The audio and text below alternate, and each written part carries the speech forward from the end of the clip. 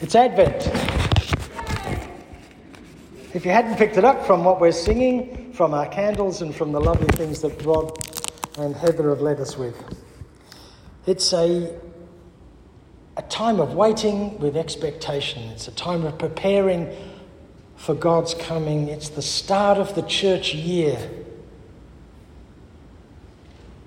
So why do we get a reading about the end of the world? And why do we get it every year on the first Sunday of Advent, for those of you who remember? Every year. This year it's from Matthew, because from now on we'll be focusing on Matthew's Gospel in the lectionary. These readings, there are the similar readings in Luke and in Mark, and they're the ones we get on the other years. They're often called little apocalypses. And an apocalypse, the big apocalypse we have in the Bible is what we call the book of Revelation, but it's actually called the Apocalypse of John. Apocalypse is to reveal something. In fact, it's quite a violent word. It's like ripping the lid off something to show you what's really going on. These texts are designed to wake us up. And in this text too, Jesus says, keep awake. But why? Well, because we must be ready, for the Son of Man is coming at an unexpected hour. And it is unexpected. People are living normal lives. They're eating and drinking and marrying and giving in marriage before the flood. There's 2 people in the field doing normal things. There's 2 people grinding corn, they're grinding meal. There's normal things. And then the flood comes, and then 2 are taken. People living normal lives, and then the thief comes in the middle of the night. It's definitely unexpected. So how do you prepare for the unexpected? If you're prepared for it, it's not unexpected. How do you do that? Well, we can prepare to some degree for a flood, and our sisters and brothers are trying to do that on our part of the River Murray now, preparing for what is inevitable. It raises all kinds of questions about where we should be building and where we shouldn't with the advent of climate change.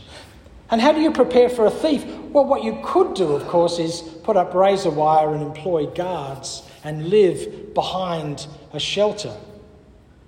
You could grow up on a diet of commercial television news reporting, which tells us over and over again how terrible the world is and how bad it is, even though the statistics on violent crime in most Western countries, and certainly in Australia, have been falling for at least a decade and a half, probably more. And how do you prepare for one to be taken and one left? And ask the people of Ukraine, how do you prepare for that? Ask those who were enslaved during the Roman Empire, how do you prepare for that? Ask First Nation peoples how you prepare for one to be taken and a generation to be damaged. Well, the coming of the Son of Man is about the end of the age, Matthew says, and he goes on and on about this all the way through the Gospel. It refers to what we often call the second coming, which is not a term that the Bible uses at all, but it's a conglomeration of a whole bunch of things the Bible seems to indicate that there will become a moment when what we know as history will stop. Can't say much about it. In fact, Jesus himself says you can't really know what that's like or what that means. I mean, how are we to prepare for those? How are we to prepare for the heat death of the sun in something like 5 billion years, which probably won't bother even the healthiest among us? How is it possible to live, as some people say, live each day as if it was your last? How do you do that? Look, to be frank, if this was my last day, I'd be down the beach. I wouldn't be here. Wouldn't you? Or, opening that bottle of wine that you've been keeping for us. Pull the cork out now and enjoy it. But we can't live like that. We have to live as if, not as if we'll live forever, but we have to live in the moment we're in. We can prepare for the end of the age if we think about it a little bit differently. If we think about the end of the age as an end of a way of seeing and being in the world, Do you see all of this Jesus says early in the chapter, as Rob reminded us? The temple, all of this will be gone. Even this, one of the most, and perhaps the largest building in the world at the time, that'll all be gone one day.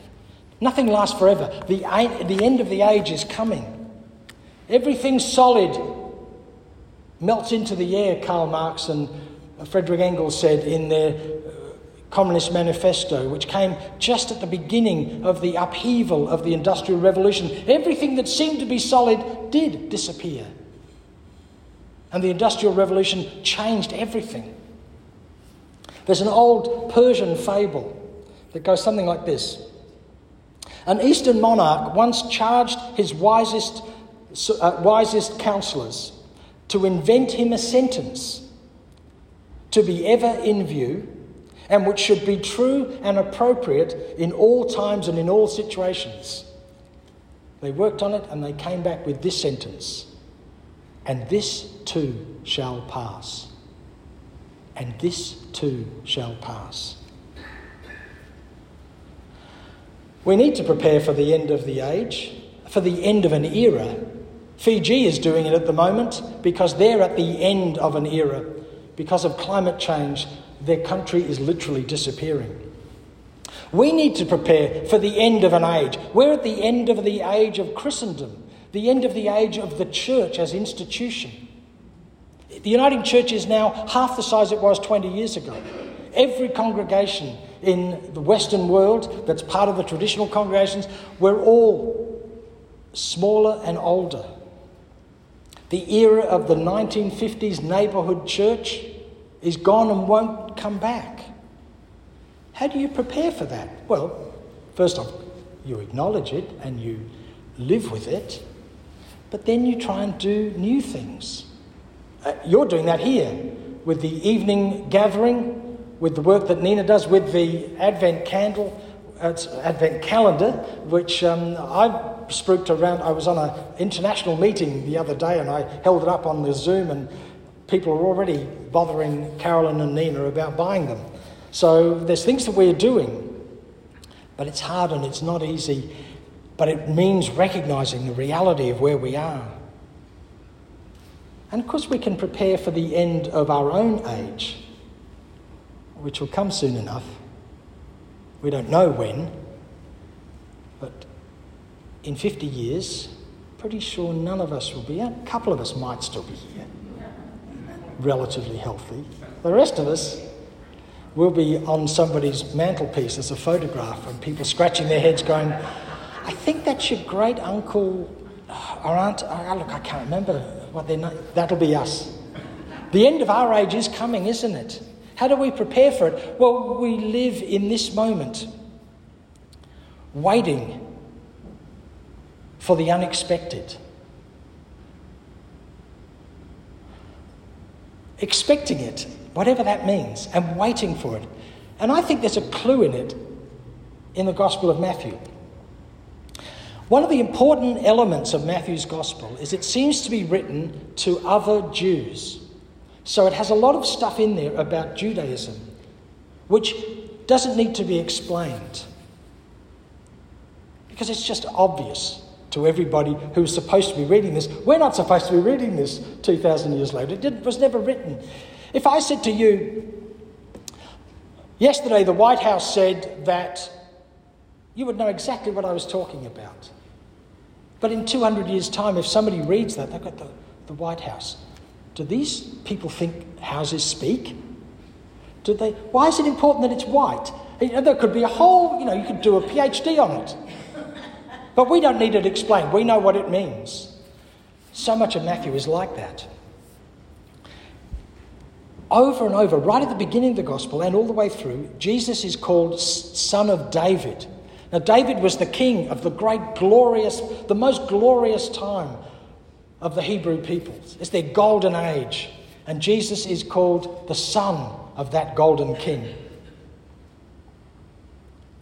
And then at Jesus' birth, all of Judaism comes together and it all makes... Actually, no, that doesn't happen at all. What happens at Jesus' birth in Matthew is a star appears. Now, the Jews weren't very interested in astronomy and astrology, which were kind of similar things back then, a star appears. Isn't the high priest supposed to appear? Aren't the people from the synagogue all supposed to come out? Because this is a Jewish story to Jewish people. Well, what appears? A star. And that's why we're focusing on it. That's why we've got Stargazer gazing up. One of my favourite pieces of art in all the world. I used to live in the town where this lives, and I would go and see it. Not every week, but if I didn't see it for a couple of weeks, I'd want to go and look at this tiny little gorgeous thing from 5,000 years ago. A star appears. And then, following the star, is a bunch of astrologers, astronomers from the East. Foreigners, people from a different religion, completely, who don't belong at all.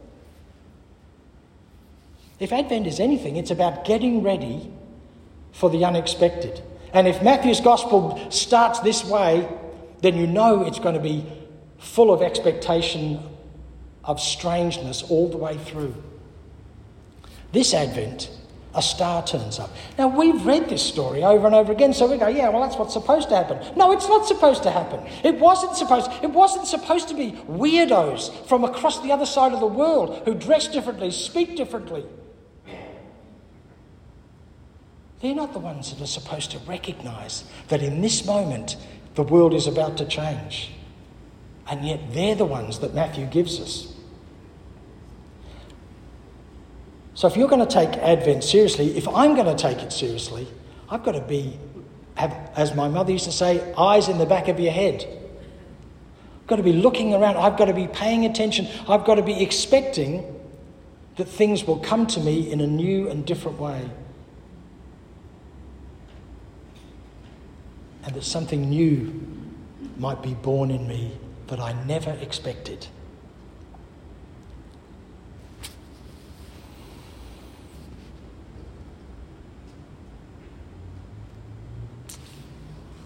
So be it.